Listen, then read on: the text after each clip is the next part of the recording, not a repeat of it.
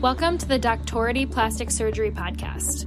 My name is Jenna, and in this series, I'll be speaking to plastic surgery residents and giving you an inside look at what it's like to train at their institution. We'll discuss the logistics, the leadership, and the lifestyle of a plastics resident at their program.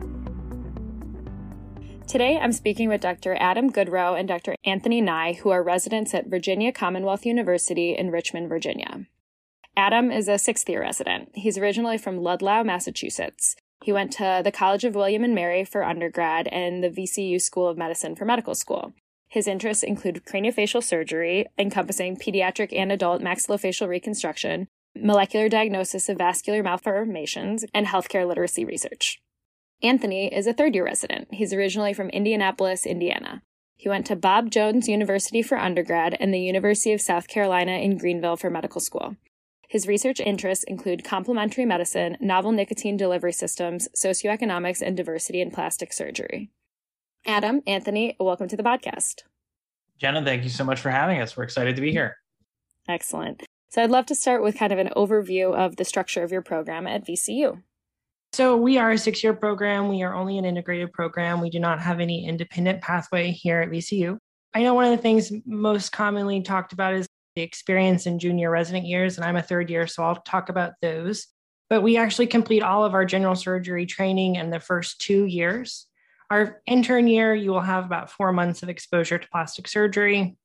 That continues on into the second year as well. But then by the third year, you're considered to be actually done with all of your general surgery training, and it's full force on plastic surgery and then plastic surgery tangential electives. Like we do hand rotations. You'll have an extra month of anesthesia or time with our ENT colleagues in specific, but it's not really any of the general surgery, trauma surgery, transplant surgery. Those are all completed in the first 2 years. Some things about the experience when you're on non-plastic services. I think that here, one of the benefits is we have such a strong collaborative nature with the not plastic surgery programs. They treat us really well. And it was always in my experience that those rotations were meant to be how they could best help me as a plastics resident. And that's what really stood out to me. It was not them trying to have me as just like an extra body to write notes and see patients. When I was on Surg-Onc, there was less of having me go in for the Whipple case and more of me doing things that would be melanoma, breast cases, or any of like the head and neck malignancies. So it really was trying to see what I needed for my training specifically. And I think that was pretty characteristic of my whole experience when I was on general surgery or those kind of preliminary rotations in the first 2 years. But then I think it's great that by the third year, we are really going on plastic surgery and the things that we need. So I think that's really exciting. And I'm really happy to be in a place that does that. And what are some of the different sites that you work at? Yes, we have one main site where most of the residency activities take place. We call it downtown. It's just situated in downtown Richmond, but it's our main hospital. In addition to that, we do have many rotations at the VA. Both when you're in those first and second year general surgery years, you will spend time with the general surgery and vascular surgery services at the VA, but we also have a plastic surgery service there. We've made a push to have that be mostly a junior resident experience, the plastics experience at the VA, just because the caseload is a little bit simpler and it's an opportunity for more junior residents to get some autonomy doing cases that the senior residents probably feel very comfortable. We do have a children's hospital. It's currently being constructed, so it's right now in its current state is just an outpatient pavilion. In the spring of 2023, it is expected to open the inpatient tower, which is shaping up to be quite an addition to the city's skyline. Other than that, we don't have any other hospitals that we're covering in terms of call coverage. We do spend time in the community working with local plastic surgeons to augment our aesthetics experience, but we certainly aren't expected to cover any call outside of our main hospital. And I think you said there are no independent residents, and do you work with any fellows? Within the Division of Plastic Surgery, we do not have any fellows. It's been a matter of philosophy for the division to make this a resident forward program. There is in the Department of Surgery a hand fellow that we do interface with when we're on our hand rotation, which is cross coverage. It's like a hybrid rotation where you spend some time with plastics and some time with the orthopedics. When you're with the orthopedists, you will spend time with the hand fellow. But it's nice as I get towards the end of my training, I'm very happy to not have fellows, especially as I'm about to become a fellow. I tell people who interview is when you're in your position applying for residencies, everyone says, don't worry, the fellows don't take your cases. And then when you're in my position, having just applied for fellowship, everyone says, oh, well, don't worry, the residents don't take your cases. So I just believe that at some point there's some crosstalk there where some cases are getting picked up. So it's nice not having to worry about that. And then from a microsurgery standpoint, not having a microfellow is awesome because I get to go under the scope, I get the vessels out, I help get the flaps out, whatever we need to do during a case. It all goes to me and the attending that's assigned to that case. And can you walk me through what call is like across different years, and then also how it's split between like hand and face? We split hand with our ortho residents, so it's every other week. And then we share face with ENT and OMFS. And so how that practically works out is that once every 6 weeks, we only cover plastic surgery consults. And then otherwise, we would be on hand or face. So hand shared with ortho, and then ENT and OMFS for face call. It's really nice to have that once out of 6 weeks reprieve where we're just covering our plastics only consults, and usually ends up in those weeks we get the things that are actually genuine plastic surgery, reconstructive consults, some pediatric plastic surgery consults. So it's not like there's nothing, it's just more targeted. And it is nice to have that smaller reprieve. For how it looks as you go through the years, in our intern year, you're completely protected from any call responsibilities with plastic surgery itself. You are seeing consults from the day one when you come here, when you're on plastic surgery as the plastics intern. And we have a pretty strong model for seeing patients, coming up with a plan and assessment, and then staffing that with either upper level residents or even working directly with attendings. So we try to get people up and running pretty quickly with making plans and implementing that after seeing consults. But you do not have any overnight call responsibilities as an intern. We do start taking call overnight in our second year. And then we have a split model between junior level residents and senior level residents where we do have a buddy call system. A junior resident would be paired with a senior resident. You're really developing that eye and really your clinical decision-making skills, but you have the safety net of an upper level resident to talk about things with before you talk to attendings. It's a great time to have procedural skills because you're the one in the ED. You are the face of plastic surgery for here in Richmond, at least in our hospital. And that's really fun, I think, as a junior resident to get those kind of things started. We cover usually about 7 nights is the average so far a month. And you do that in your second and third year. And then we transition to more senior level responsibilities for call when you get into the 4, 5, and 6. The 4, 5, and 6, or whoever's paired as a senior, is really there to offer the guidance on junior level questions. And they also are there for procedures if there's anything that's never been done before and can come in and help you out, or they are helpful with operative cases that go overnight. And that's how we usually split the call responsibilities. One other thing to really highlight that may be different from other programs is we have a combined hand service for our call, meaning that we do not staff consults only with plastics hands attendings. So we actually staff with ortho hand attendings as well. And vice versa, the ortho residents are staffing with our plastics hands attendings. And I really enjoy that experience because it just offers a diversity of training backgrounds, ways of approaching problems, managing different cases differently, and just you get a broader scope of how you can really address hand problems when you're seeing them. So I really think it's a benefit. And I think that working with ortho attendings so intimately from really our intern year augments our hand experience greatly. And so I think that's a great thing to talk about. And what is the mid-level support? On the inpatient side, we have 2 mid-levels, or APPs as they're known around our hospital. We have a nurse practitioner who mostly helps the interns, and the chief resident kind of run the service. Her principal role is to interface with social work, care coordination, help plan discharges, particularly complex discharges that maybe a new intern would struggle with. And then in addition to that, she just lends help. If we're all in the operating room, she'll hold the consult pager during the daytime. If clinics are running over, she'll lend a hand in those clinics. So she's just truly an extender in every sense of the word. Wherever we're stretched a little bit thin, our nurse practitioner steps in to help us.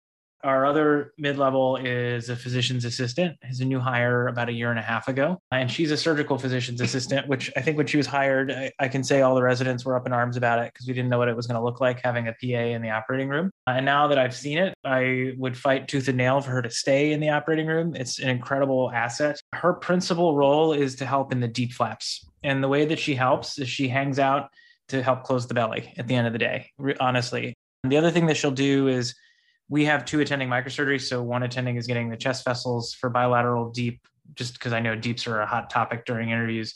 The attending will do the chest vessel exposure. The chief resident may choose to do either flap elevation or the chest vessel exposure. Whatever the chief resident has decided they don't want to do, then the physician's assistant is going to help out with the other thing. If I have a resident that wants to do that case that's more junior, let's say Anthony wanted to do a deep, then our physician's assistant will just sit that one out and we can run it through.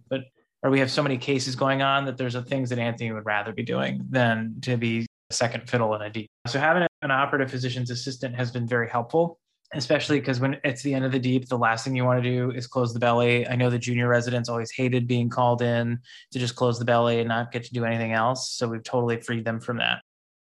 And are there any opportunities for electives, like in the more senior years, either that you choose within your institution or ones you would go away for? Yeah, it's a good question. This is a very small program. We take 2 residents per year, and we have a very close relationship with all of our faculty. If a resident demonstrated an interest in wanting to go away, as I have done in the past, the faculty are really supportive of it. I had an interest in craniofacial surgery, wanted to get some more research under my belt. We explored going to Pittsburgh for a time, explored doing some away rotations at potential fellowships, and was wholly supported by the program director and the chair. Then COVID happened and none of those things actually happened. But as we led up to that, we had plans in place and nobody batted an eye at it. Is there a rigid elective structure in our curriculum? No. But if there's something that you're interested in, because it's a small program, you have the flexibility to do that kind of thing. And we're such a small, tight-knit group of residents that even if I wanted to say go away for a month or Anthony wanted to go away for a month, we would all step up to fill in the void in the call schedule where no one's ever concerned about that kind of stuff. So, it really allows you to choose whatever career interests you have and explore them a little bit more robustly. And are there any opportunities either for short-term, like international trip, or it sounds like maybe you could arrange a 1-month away rotation if you were interested? Yeah, if you were so interested, I'm sure you could arrange it. And then every year we have a partnership with an organization called World Pediatric Project. It has 2 cities that it's based out of, St. Louis, Missouri, as well as Richmond, Virginia. It's an organization that works to do 2 things. One is to bring medical missions teams to Central America. And we're on the list of teams that go. So typically every February, the more senior residents will go. There's 2 trips, one with one of our craniofacial surgeons, Dr. Rhodes, and one with one of our community surgeons who's actually been doing it for 30 years. Go 1 week followed by the next week. And each of the chief residents typically get to go down there to do that. Again, COVID has been putting things on hold. We're hoping to go this February. The organization is ramping things up. So they're starting to send teams. And we're expecting to send a team down this year. Just while we're on the topic of World Pediatric Project, it's a great asset to have that based here in Richmond, because the other kind of arm of their objectives is to not only provide surgical services in country, but to be a means for children who have complex surgical needs to come to the United States for their care. So in terms of someone who's interested in craniofacial surgery, such as myself, you're very dependent on the population around you. And if you live in a medium-sized city like Richmond, you will have a reasonable volume of things like craniosynostosis, unlikely to see much in the way of syndromic craniosynostosis. We'll have our bread and butter cleft lip and palate. But through World Pediatric Project, I've seen just absolutely incredible cases: fibrous dysplasia of the optic nerve, bilateral Tessier 7s. I've done Tessier 3s. I've seen just a huge number of syndromic kids with craniosynostosis that come through that route. So it really is a boon to our residency training experience in terms of the diversity of things that we see. And what is the cosmetic experience? We do have a resident cosmetic clinic. We say it begins in the 4th year, but usually we try to get the 3rd-year residents in there as well, depending on the volume of the clinic. It's been getting busier lately. COVID has shut everything else down, but somehow our resident cosmetic clinic has ramped up. So we've been enlisting the help of any residents that are available. How it's structured, Dr. Leppens is our cosmetic attending. He staffs all of the consults with the residents. And as is probably the case across the country, you see the patient, you own the patient. So the expectation is that you do all the preoperative workup, get them set up for surgery, order their implants if it's a breast case, make sure that they know their expectations, inform consent, and then you find time on your schedule to do it. Again, regardless of what rotation you're on, because it's a smaller program, everyone knows that the expectation is if you have a resident cosmetic case that you can be dismissed from whatever other rotation you're on to go cover that case. And that includes when we're working with our orthopedics colleagues on the hand rotation. Outside of the formal resident cosmetic clinic experience, we have a number of cosmetic attendings here in town that we work with.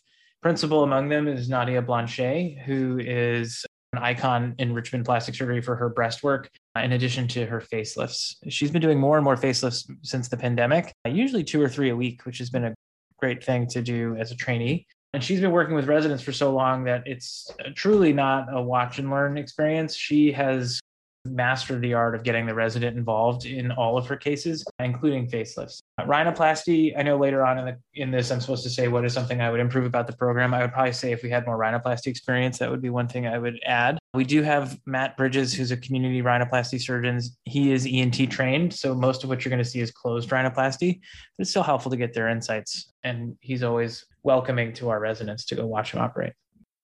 So with those aesthetic surgeons, do you spend like specific months with them, or is it more like intermittent cases when you're on your main service? We spend specific months with them. So we call it the community rotation. So the expectation is that you choose your own adventure to some extent, and you build a rotation that works with a number of cosmetic surgeons in town. Depending on your interests, people have shaped that in different ways. So there are residents who are particularly interested in hand surgery, and so build their community rotation to include some of the community hand surgeons to get their perspective. There are some core faculty that you're expected to help cover their cases. So Dr. Blanchet being one of them. That way you can't over choose your own adventure. That way you can't make it a hand rotation when it's really supposed to be your cosmetic rotation. So there's some structure to it. About 2 days a week. And then the other 3 days a week, you can really choose to go wherever you'd like to go. So we have some oral surgery trained cosmetic community surgeons in town. I've spent some time with them. If there's an interesting case going on downtown that's maybe off service, like an oral surgery procedure or a hand surgery procedure, you can use that time to flex into those spaces. How many community months do you have in the later years? 4 or 5 a year. And then just to highlight the fact that we actually start that community rotation in our third year. So the first month of my third year was spent in community practice.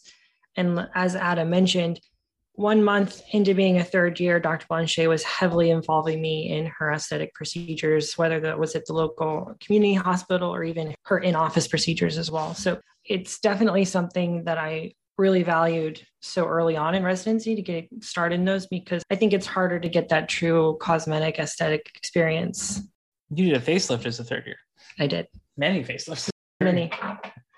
And when you said that you're even getting some of the third years involved with the resident cosmetic clinic, at what point would a resident it would be their case they were booking and doing the majority of? We would never team up residents on one case in the clinic. What I mean by that is if we have a third year that's available and they want to see a patient in a cosmetic clinic because we're busy, then it's their patient. So they would follow it through. Those cases, the attending, Dr. Leppens very seldom scrubs. He's, of course, in the room for all of our cases, but he won't scrub into the resident cosmetic cases unless you ask him to. So in those instances, I've had Anthony, he was, I think, what were you, an intern? I was an intern, and I assisted Adam with one of his primary cosmetic cases that he had seen in clinic and would had to the OR, and then the day of needed an assistant. So I was available. And to go back to the fact that the other general surgery rotations treat us nicely, I was actually on trauma surgery, and Adam was doing a pretty unique cosmetic case. And I just said, hey, I'm probably not going to see this case for several years. And they're asking if I'm free, can I go help? And they were like, sure, we'll see you later. We always try to get the residents involved with those cosmetic cases of all levels. And that's probably one of the only examples of double scrubbing that I can think of, because you need an extra set of hands in those. The only times that I can really think about double scrubbing in residency so far have been just welcome reliefs. And is there any experience with gender affirmation surgery? There is. It's all top surgery right now. So I know this gets broken down into three categories: facial fem, top surgery, and bottom surgery. Dr. Chong is our new chair, who's coming to us as the former program director from Colorado, who has made inroads in terms of his planning for faculty hires. Near the top of his list is a transgender surgeon. I know that's probably true at most institutions now. It's very in vogue, but we're hopeful to have a bottom surgeon here in the near future. But we have a very robust top surgery experience. It's run by our peds craniofacial surgeon. She really has done a lot for that patient population in terms of creating a multidisciplinary environment for them to get surgical care for their gender dysphoria. And as someone who has trained under her and shares a lot of those philosophies, I think it's a population that's very difficult in terms of how society has let them down. And there are people who are capitalizing on the boon of transgender surgery.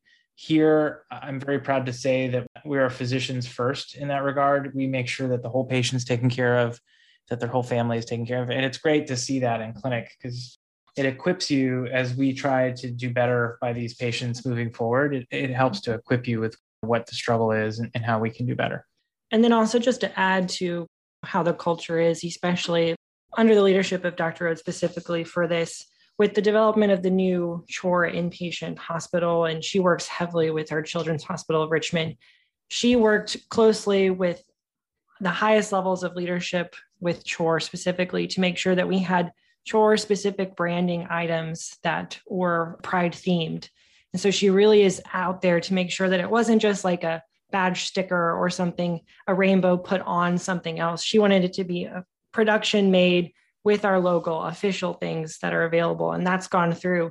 And that just shows to me how passionate she is about this population. And she really is looking out for them. Adam said it's physician first mentality. Can you talk a bit about how resident operative autonomy is assessed and granted and managed over the years? Another hot topic issue during the interviews every year, which is good to discuss. VCU is a program that you will get a lot of operative experience. The autonomy is appropriate. And what I mean by that is the pendulum swings too far in either direction. There are places where you may not operate very much at all, and you're doing a lot of watch and learn. And there are places where you get too much autonomy, where you're sort of struggling through, and you're maybe learning the wrong way to do things. I've always felt that VCU has struck the sweet spot. Our attendings, if you're acting in an autonomous role in a case, which is very common, they are in the room. It's not that they're leaving you alone. There's never a moment where I feel unsafe. And if I have a question, then to use our program director as an example, last week we did big pec flaps for sternal wound closure. He didn't scrub the case except for the critical portion to say that he scrubbed the critical portion, of course, but he was in the room the whole time. And if I had any questions, he was right there. I didn't need him. I was very happy to not need him, but it's just peace of mind that he's willing to invest his time to sit in the corner to make sure you have a good operative experience, but also to make sure that you feel safe and supported. There's a subcategory to this question about what does each PGY year doing during a DEEP. Again, we're so busy. Typically, we're not double scrubbing cases. And so during a DEEP, most of the time it will be the senior resident on service, but not all of the time. And so there are situations where, because I've done so many DEEPs and I'm just, frankly, I don't need to do any more DEEPs. Deeped out, as I'm sure a lot of people have said, if there's cleft palates or an interesting craniofacial surgery case or a unique procedure going on, then I'll swap the coverage. So I'll have the mid-level resident be them a 3 or a 4, do the DEEP. And in those instances, then they would do the same thing that the chief resident would do.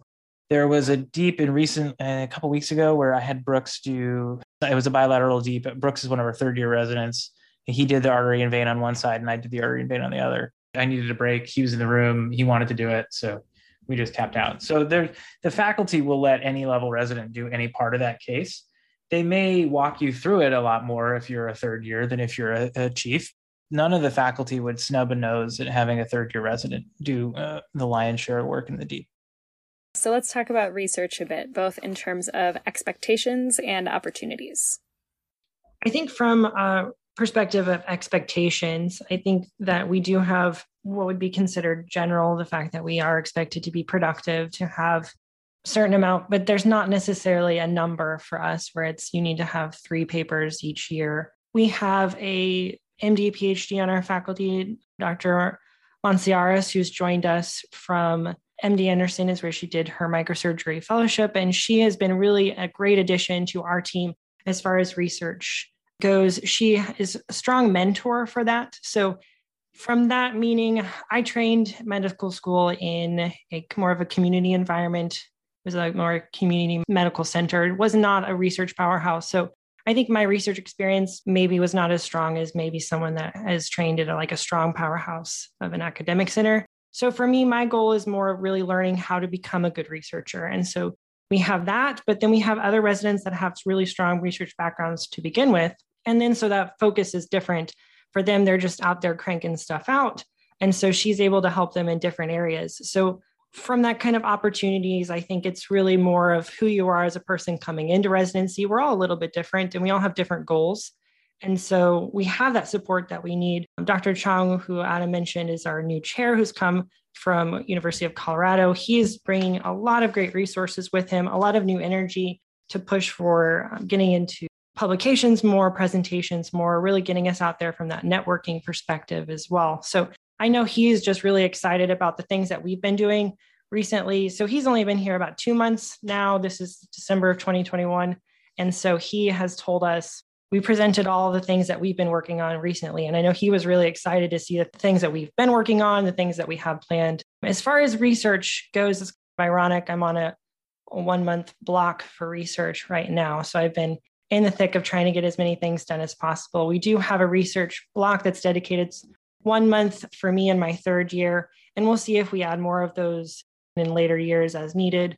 I would say see what'll happen is because we have a really strong feedback nature towards developing our program. So if this is something that's really beneficial to residents in the future, we may consider adding more. We'll just see. But for now, it's 1 month in the third year.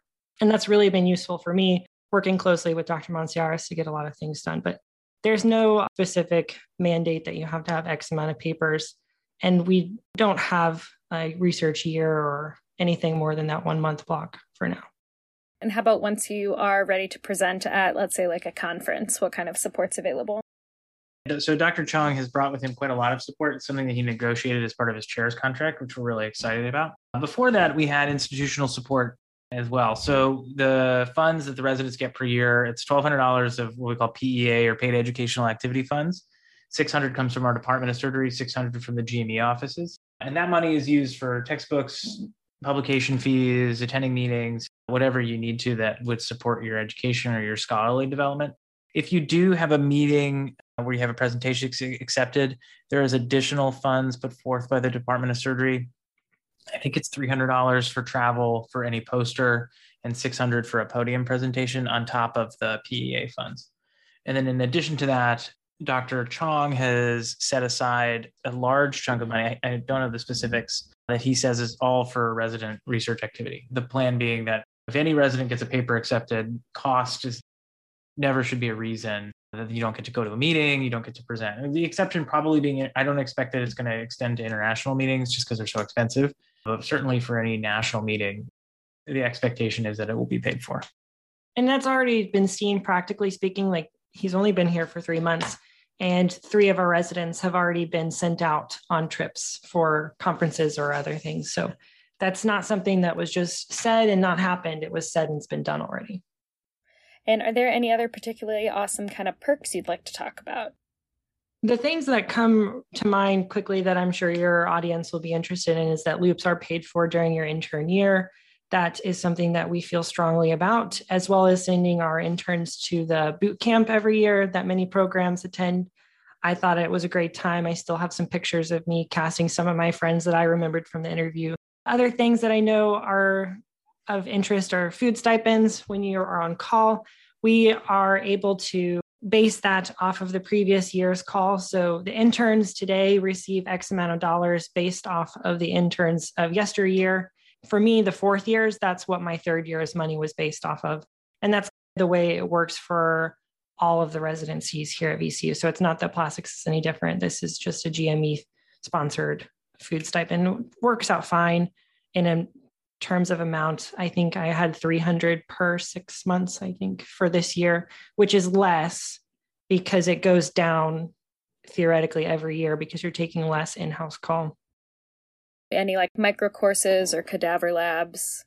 We are having a cadaver lab actually coming up next week using some industry sponsoring for that, as well as other courses. It's not that there's anything currently this happens every year. It's more of interest and whether or not particular residents are interested in going. We've had some people go to conferences in the past, but it's not that anything. It's every year. With the arrival of Dr. Chong, we're working more closely with industry, which is great for residency. As you all enter training, you're going to learn that regardless of where you go, funding may be a challenge for some of these educational activities that are quite expensive. And so our industry partners are helping us enormously. This weekend, as Anthony mentioned, Integra is sponsoring this cadaver lab. And I'm working on a number of simulation activities with the different CMF companies, the hand surgery plating companies. All of these are great opportunities for residents to get their hands on, not only with their products, which obviously is their interest in sponsoring these things, but it comes with cadaver dissections led by our faculty. And that really is a nice adjunct to our education. And so what area of plastic surgery would you say residents come out with the strongest experience in? VCU is a program, we have a really robust experience in a lot of areas. And because it's a smaller program, we're expected to be pretty autonomous in most areas of plastic surgery. I'd say general reconstruction is something, if we had to pick one that we have the most experience in, all of our residents feel very comfortable with local flaps and breast reconstruction. Any one of our 4 or 5s or 6s could raise a gracilis or a VRAM or a pec flap, like all these kind of basic flaps, workhorse procedures. In addition to that, by the time you enter your chief year, you do a ton of microsurgery. And it's only going to become more so as we hire an additional, I think Dr. Chung has 2 lines of funding to bring our total up to 4 microsurgeons. So currently we have 2. We're expected to have more than that. Certainly anyone who comes here in the near future will see that. And as a graduating chief resident, I have 6 months to go. I feel very comfortable doing all aspects of a DIEP flap by myself, an ALT flap. I don't think I'm going to do anything particularly crazy or novel because I'm not interested in microsurgery long term. But as a general reconstructive plastic surgeon, I could absolutely do free flaps, and I feel very comfortable leaving this residency doing them. I know you mentioned maybe a little bit more rhinoplasty experience in terms of something you'd like to see. Any other elements of how you'd like to improve your program?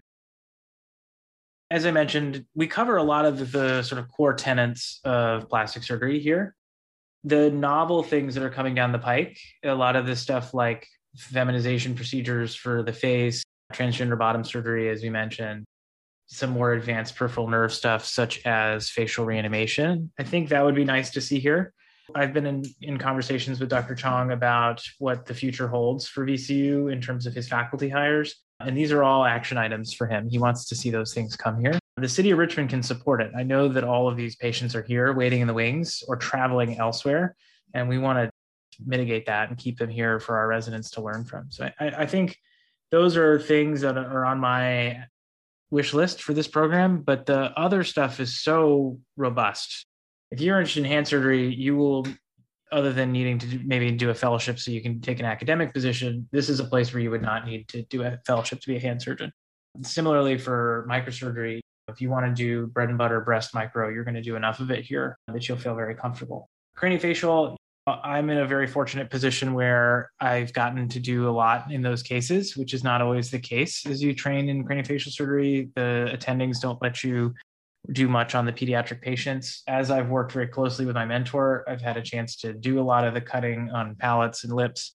I think everyone who's interested in craniofacial has to do fellowships, just the nature of the beast, but I certainly have had a good experience in those procedures. So I'd love to hear now a bit more about your program leadership. So I know you've mentioned your new chief, Dr. Chong, maybe a little bit more about his background. Yeah, so Dr. Chong arrived to us on October 1st. Dr. Feldman was our interim chair between that. He's one of our burn surgeons. So Dr. Chong came to us from University of Colorado, as I mentioned. He was their program director. Before that, he was at UT Southwestern, where he spent his kind of most junior faculty years under the tutelage of Rod Rohrich, and then was recruited by Dave Matthews to Colorado to be the program director there when they transitioned to an integrated program.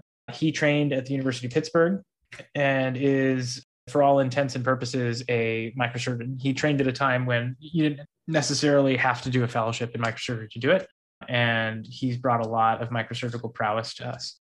We are excited insofar as he is a lymphedema specialist. And although we haven't started this program yet, it's coming in the spring. And what I mean by it's coming is we needed the new microscope. We don't have a Pentera microscope yet, but it's ordered and should be here in March.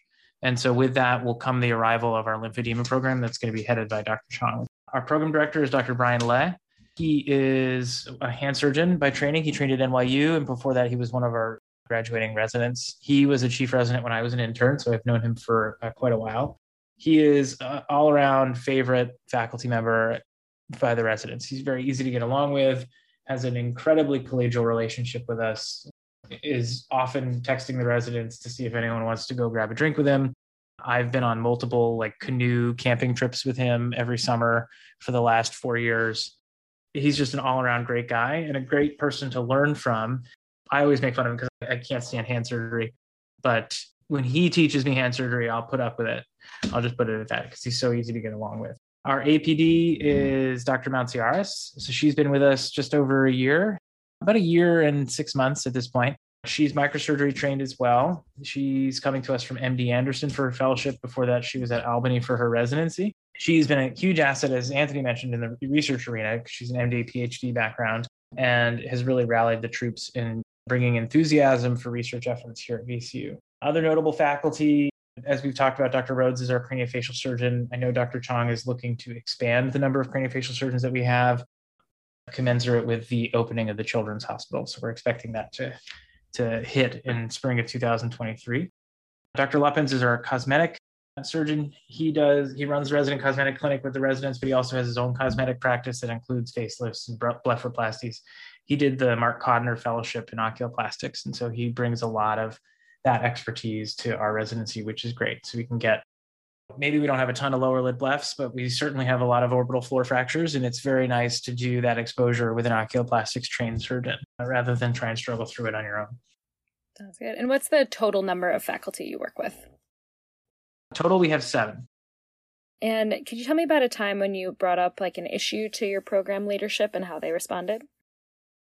This question gets asked a lot, and it's the way I'm approaching this now is they're so responsive.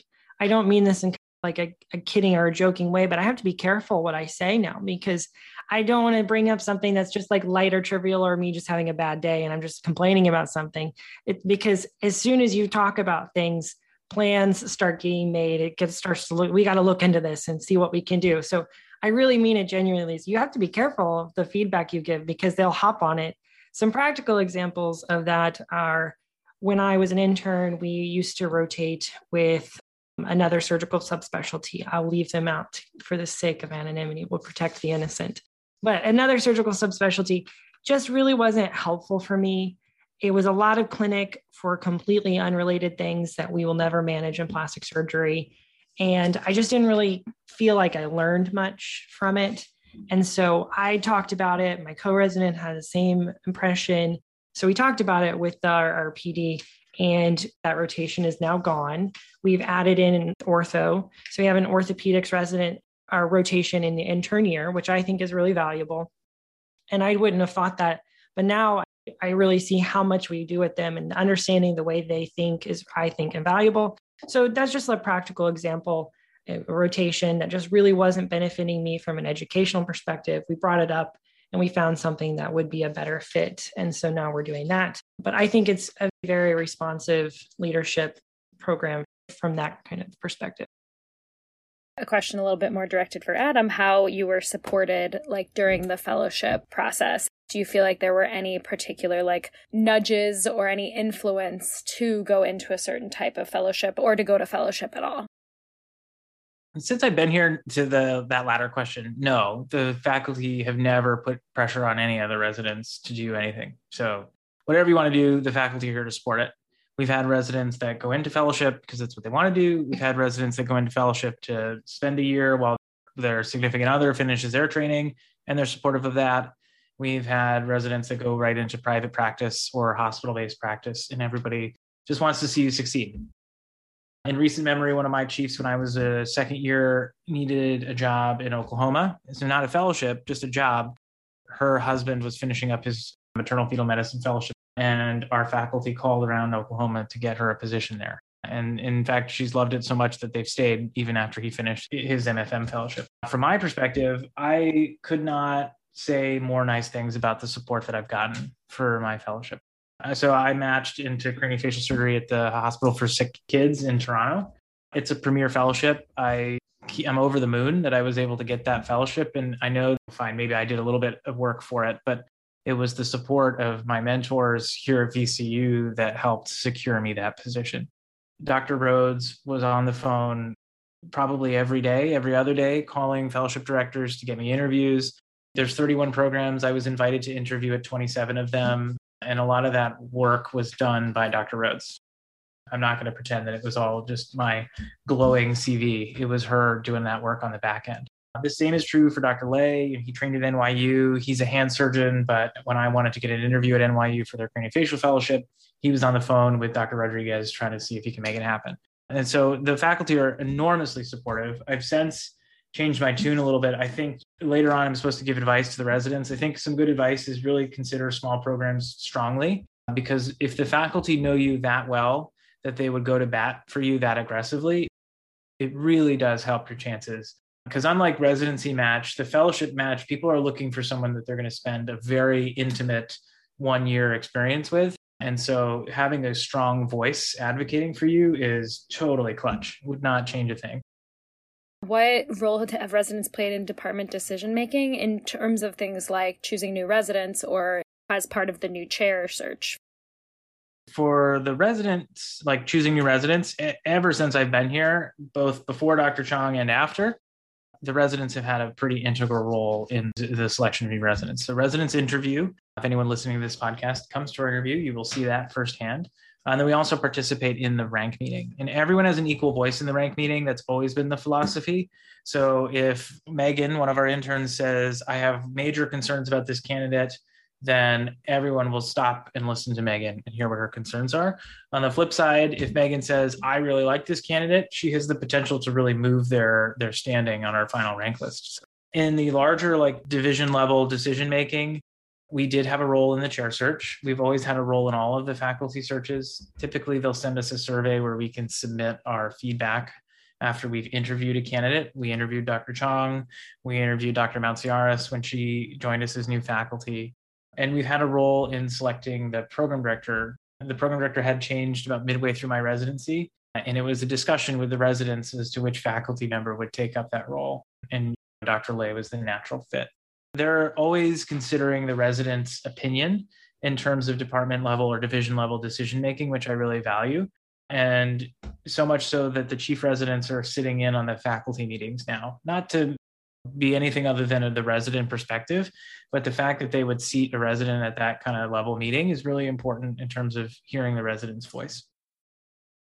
And how would you say your program promotes diversity and inclusion and or helps you develop into a culturally competent resident? Yeah, so one thing I'll mention is it's honestly going to be a shameless plug too, for all of maybe future learners and people that can find out. We do have a scholarship program for underrepresented minorities in plastic surgery that was actually developed and started this year, which is just a really exciting thing to talk about because different from other things, this was developed from the residency itself. So residents came up with this idea, we presented it to faculty, and we were able to come up with a plan to really help create a more diverse field of plastic surgery, which I think we all as a field are coming to understand is necessary for us to become the best field we can in the future. Some specifics about that, we are hoping to offer this scholarship to medical students to perform a visiting rotation. To come for us, we have a $3,000 scholarship to offset the costs of travel and room and board. And one of the other things that's really awesome about this program is this was developed with donations from our program itself. So this was residents and faculty putting money together to start this off. And we're hoping to be able to get this into an official fund that would be able to continue into perpetuity. But for next year, we're hoping to give our award to our first applicant. So I'm really excited about that. Putting your money where your mouth is. So words are great and all, but you have to have actions is something that I think. So anybody that's possibly listening and has a friend that's going to apply in future years, have them check out our application. Now, if you could describe the culture and camaraderie amongst the residents. This is honestly my favorite part about residency here.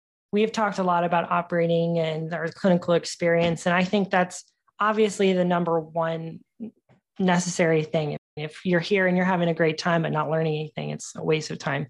But when you're here learning and you like the people you're with, it's just the best experience possible. And so I really feel strongly about it. If you're not happy with each day, then it's just going to be a miserable experience in residency, and you just don't have the emotional stamina to just keep going. But the residents as a group, we get along fantastic. I consider them my friends as well. These are people that you go through. It's almost like going through the really hard times just brings you all together too. You're tired, you're learning a lot. It is stressful. I don't think any of us would lie and say that residency is just so, it's just all roses and candy. It's not, but we have a great family environment here.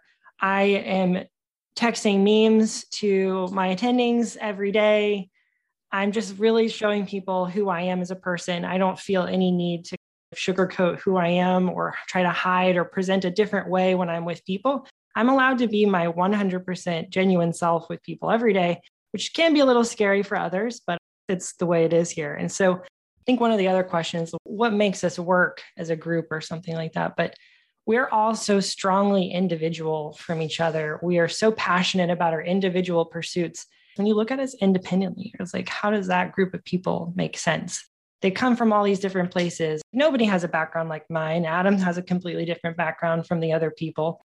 And yet we have different interests, personality types, but then together, we just have a great time. We text each other all the time. I'm over at John's house, one of our fifth-year residents, all the time. He just had a new baby. His baby I happen to be his baby's favorite person, but that's a side point. But we just have a great time with each other. And I can't say it enough. It sounds maybe chintzy, but we are really good friends. And so that's what makes VCU fun and exciting for me. And so it makes me glad I'm here too.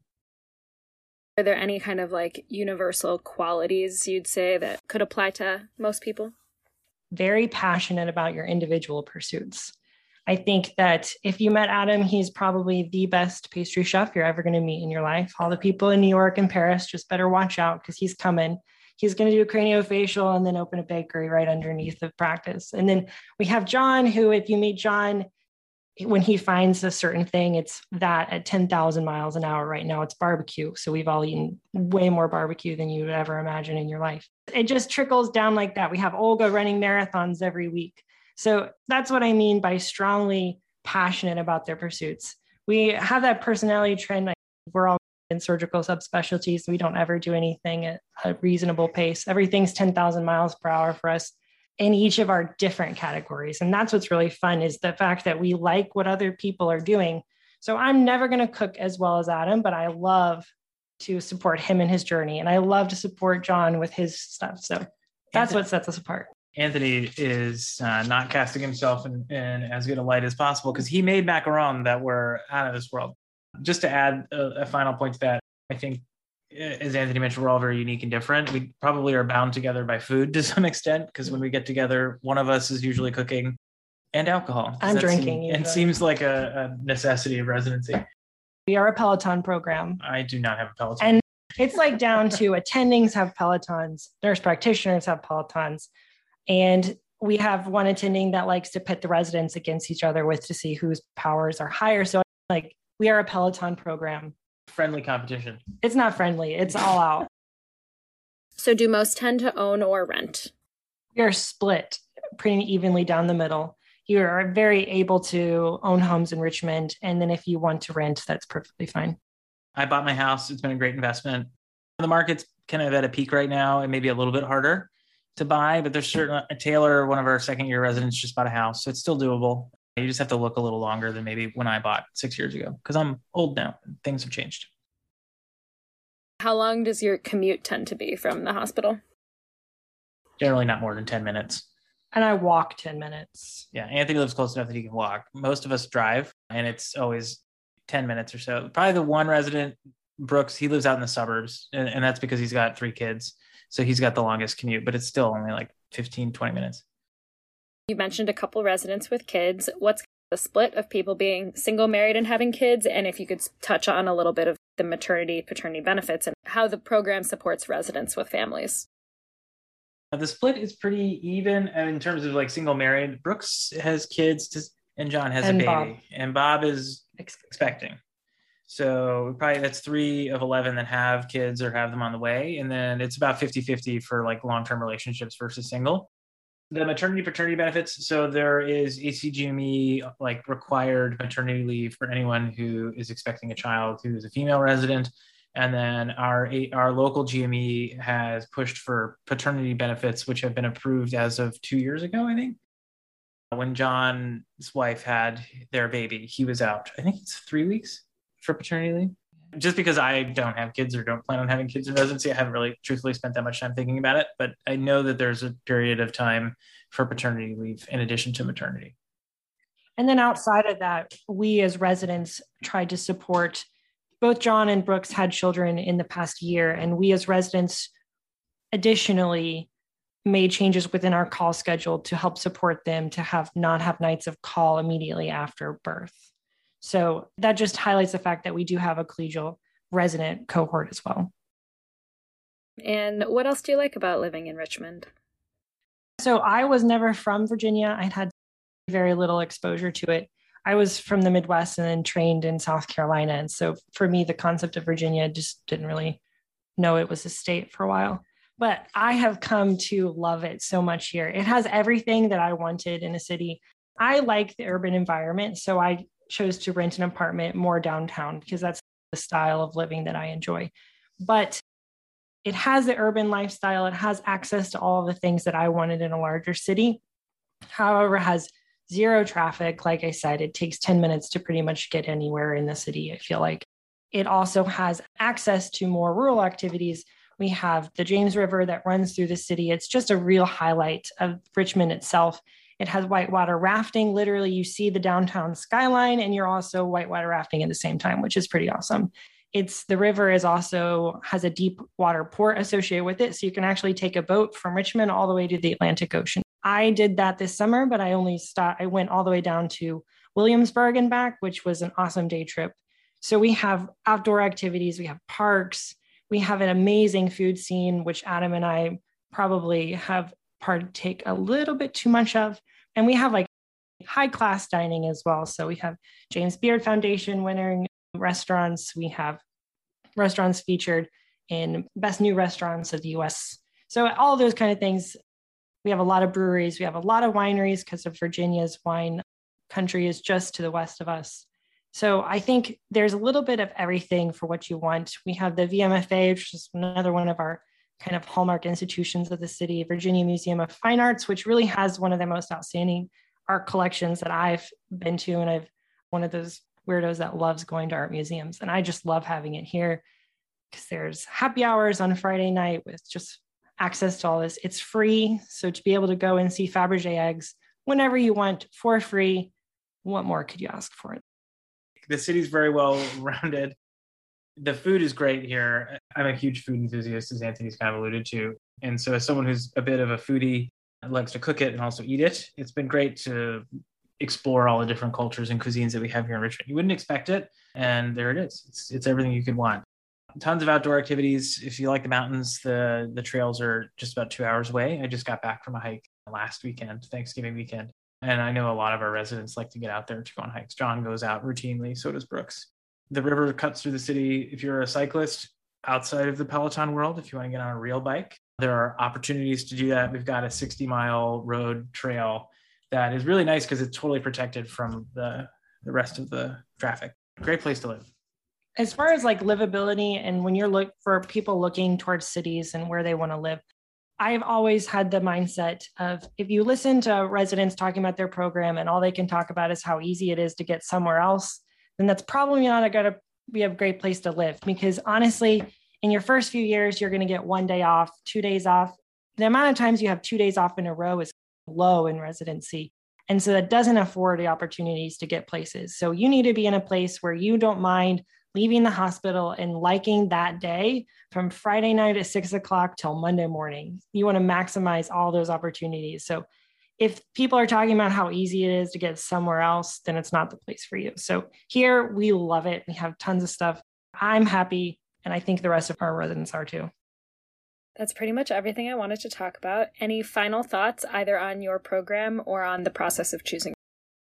This is a stressful time for you guys as you're moving through fourth year. It's hard to get a sense of a program in a Zoom interview, but don't fret. It's also hard to get a sense of a program in an in-person interview. So you're not necessarily missing out by doing things on Zoom. You're just saving a ton of money and missing a bunch of really boring hospital tours.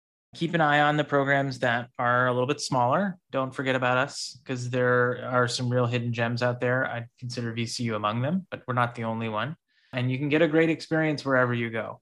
And if you're worried about fellowship matching, as I was when I was in your shoes, now that I've gone through the process, if you work hard and you have good support, you can go anywhere you want. So you just want to pick the places that are going to make you shine, not necessarily the place that maybe has the fanciest name. And wherever you shine is going to be what's going to set you up for success in your future career. And how could interested students find out a little bit more about your program? So another shameless plug for our Instagram, you can go ahead and follow us. It's VCU Plastic Surgery Residency. And you can see we try to keep that as updated as possible. And we post plenty on there, and you can always direct message. And that's a great way to contact us if you have more questions. Fantastic. Adam, Anthony, thank you so much for speaking with me today. Yeah, Jenna, thanks for putting this together. You should be enormously proud of this. It's going to be a huge resource. Thank you for listening to the Doctority Plastic Surgery Podcast. Never miss an episode by subscribing to our show via your favorite podcast service and following us on Instagram and Twitter. For more podcast episodes and residency information, check out our website, doctority.co. That's doctority.co. We love feedback from listeners, so please contact us through the website or through social media with your questions or suggestions. See you next time.